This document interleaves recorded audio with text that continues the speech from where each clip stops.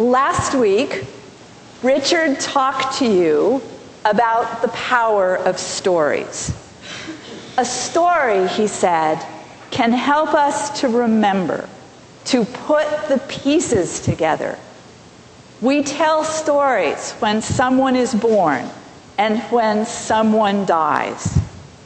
Those mysterious little story teachings that go by the name of parables tell us things about the nature of life and the universe that we might completely miss otherwise.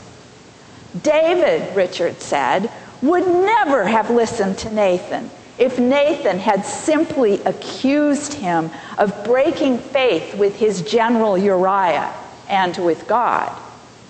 But David did listen to the story of a poor man and a little lamb, a story that never literally happened, but which was nonetheless deeply true.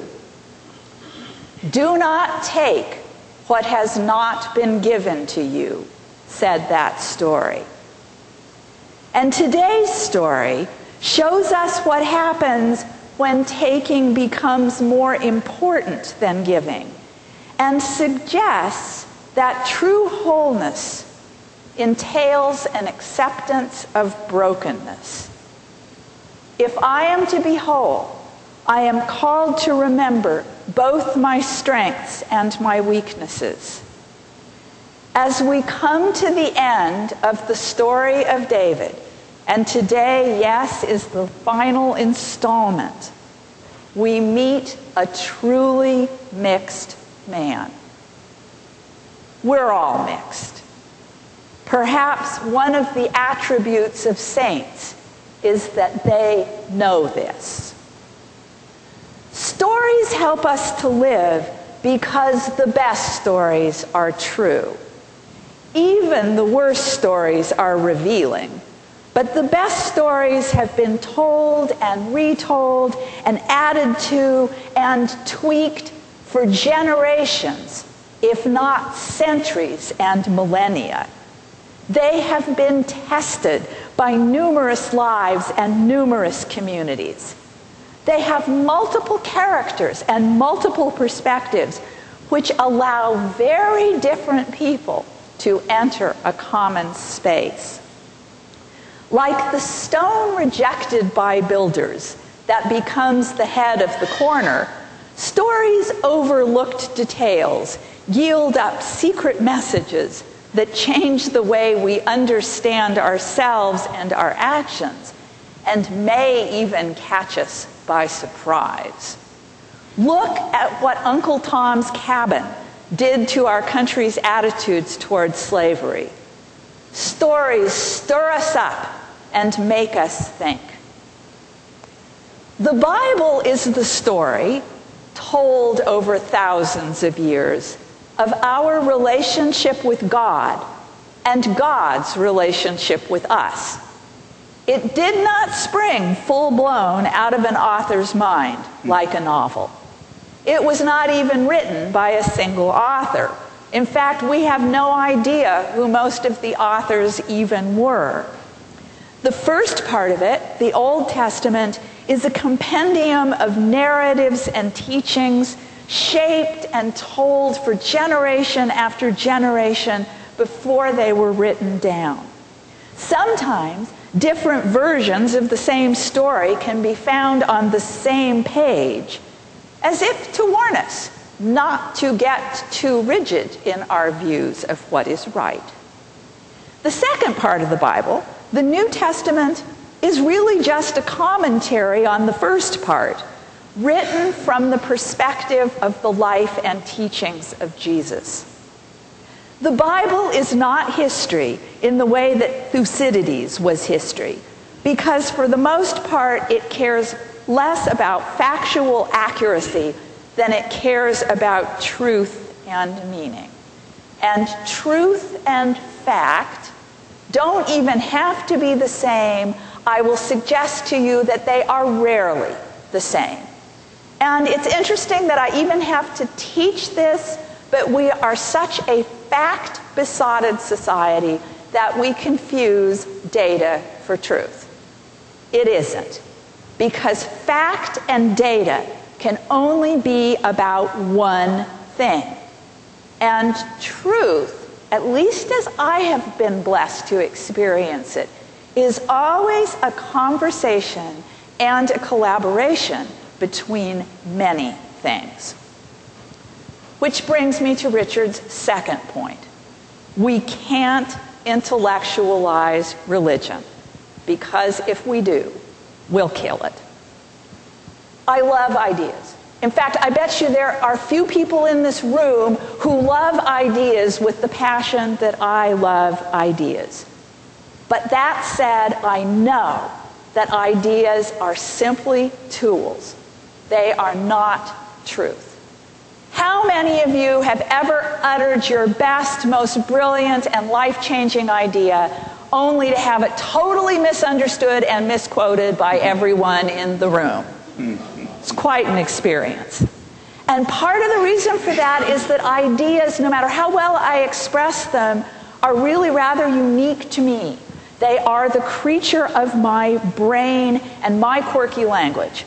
And I and you and the universe and God is a lot more than just a single brain. And so those doctrines of the church, which I adore, salvation, redemption, providence, sin, creation, all that great stuff, they're not there to close the story down into one given interpretation. They are, in fact, tools to help us cope with the ambiguity and contradictory nature of the stories. They're there to give us an idea of something to look for. They're like a map or a guidebook. And I know that not one of you would exchange a map and a guidebook of Paris for a visit to the place itself. But that's what so many of us do with our religion. We take the map and the guidebook and think that somehow that is the experience with the living God that God asks us to take. That somehow this map is any kind of replacement for the wonderful task of meshing our stories with the sacred story and discovering the living God at work in our lives. Now, as an example story for us to work with, we have been following the tale of King David for absolute weeks by now. Anointed as a child, we've seen David tend sheep, defeat Goliath, love Jonathan, fight Saul, become king, dance before the ark and estrange his first wife, Michal, take another man's wife without asking, and finally, in today's final installment, see his rebellious son, Absalom, killed in battle. I will raise up trouble against you from within your own house, and I will take your wives before your eyes, said the prophet Nathan at the end of last week's reading. Now, David, you may or may not know this, David had 8 wives. Only one of them, Bathsheba, became his wife when he was king. The first one, Michal, he married while he was still serving King Saul, and the other 6 he married during his battles with King Saul as he was forging tribal alliances all over the place. So we have Ahinoam, who was the second wife, and she gave birth to Amnon, who was David's firstborn son. Remember, Michal can never have children. And then along comes David's 4th wife, Maacah, and she was the mother of Absalom and Absalom's sister, Tamar. Now, here is where the plot thickens, my friends. Just as David lusted after Bathsheba, so did his firstborn son Amnon lust after his half-sister Tamar. It became so all-consuming that Amnon took to his bed, weak with disordered desire. Do not take what has not been given to you, warned the prophet Nathan. This is a habit that is hard to break. Indeed, in a culture of conquest and achievement, taking what has not been given to me may even be seen as an expression of strength.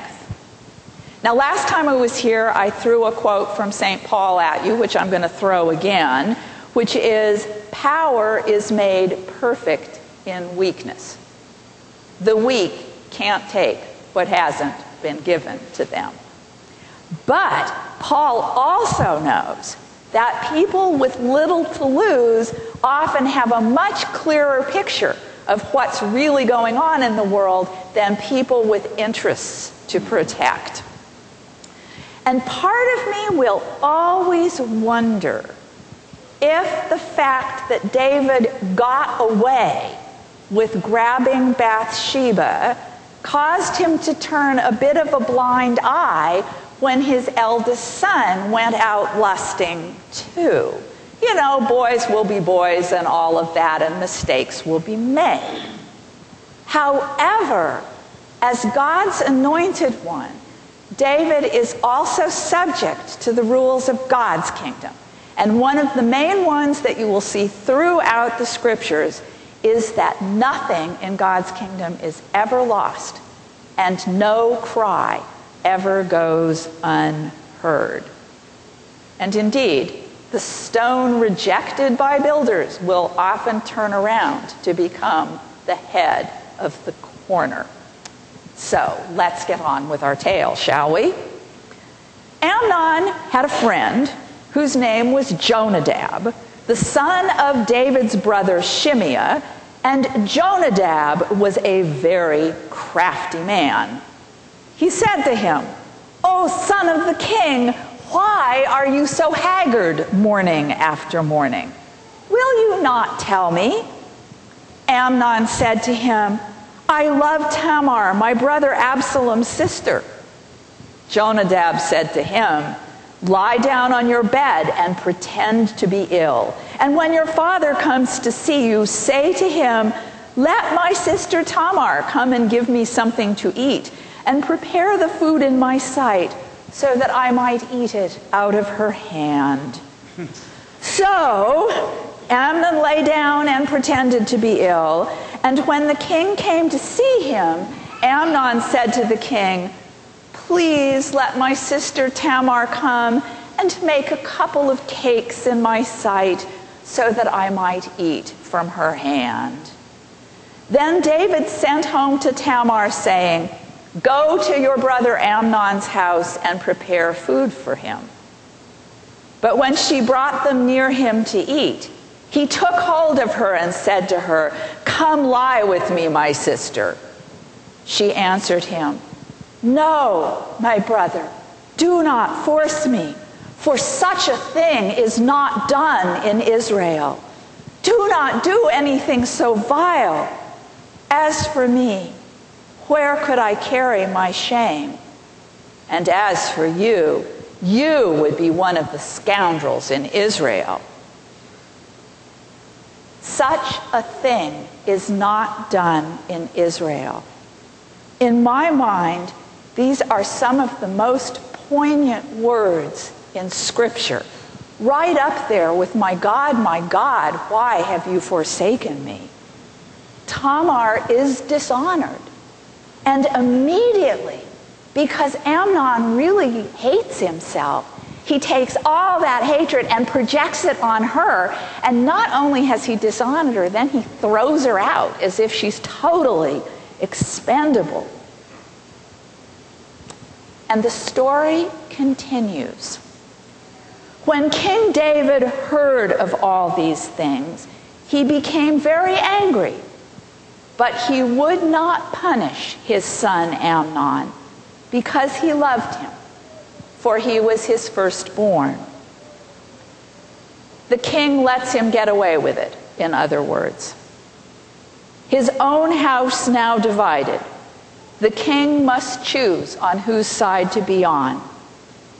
And he chooses the son over the daughter.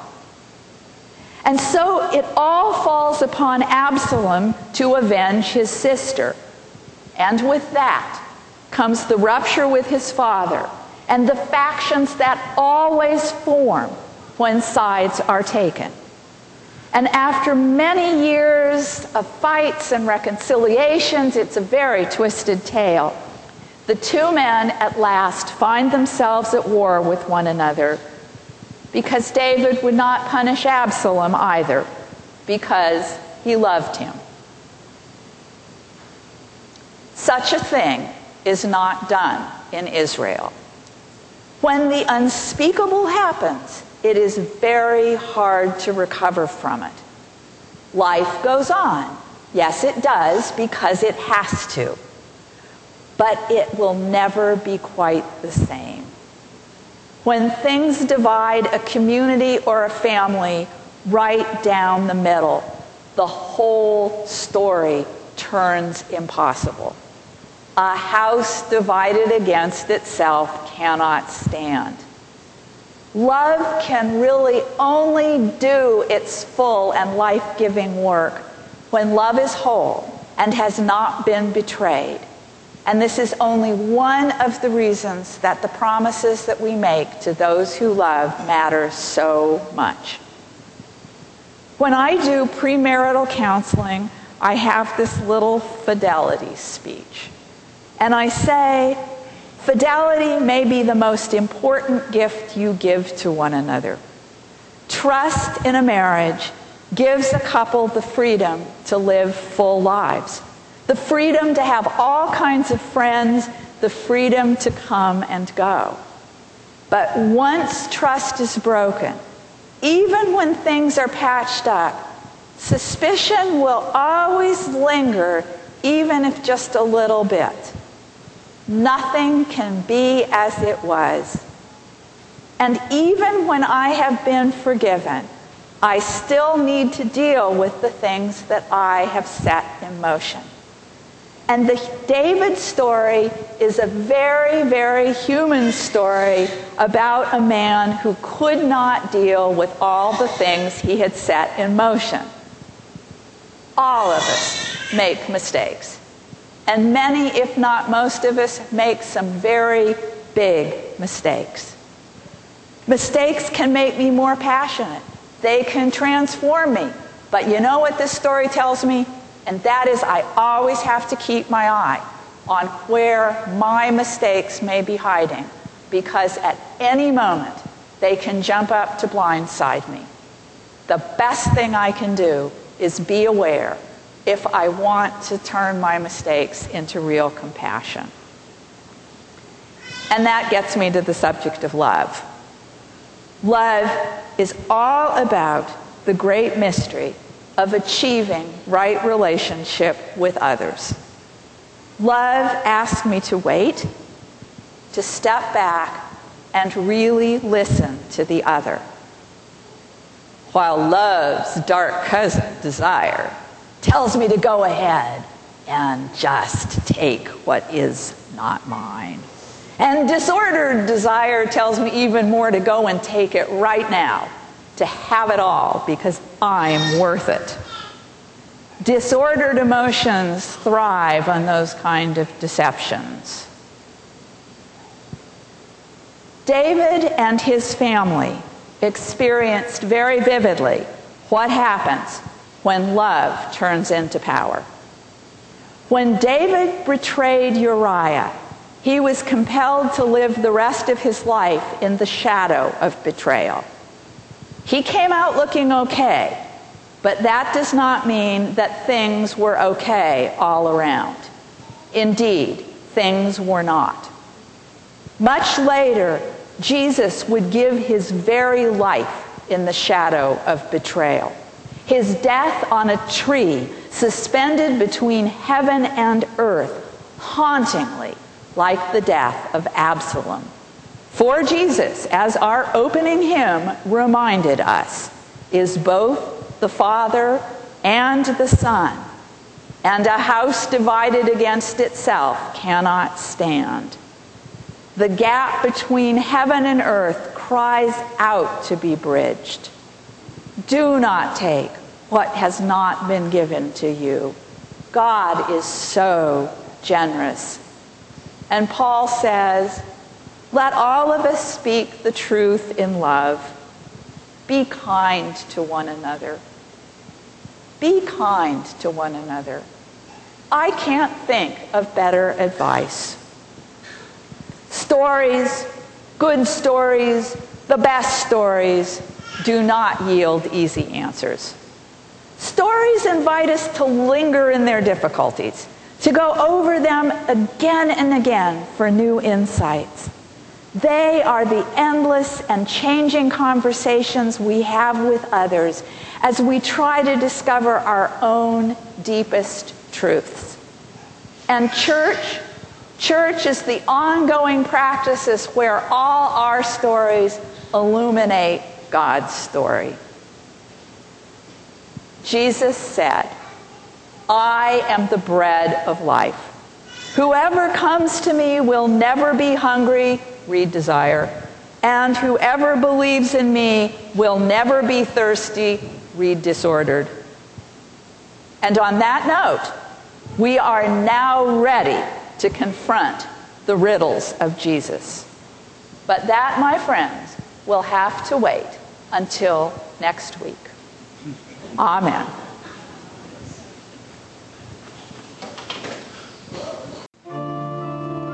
This has been a sermon podcast from the Episcopal Church of Our Savior, Mill Valley, California. We are a growing, welcoming community for those seeking to deepen their relationship with God and to journey in faith with God's people through the breaking of bread and in service to others in Christ's name. You can reach us by phone at 415-388-1907 or visit us online at oursaviormv.org. That's OURSAVIOURMV for Mill Valley.org. We wish you God's peace, and we hope to greet you in person very soon.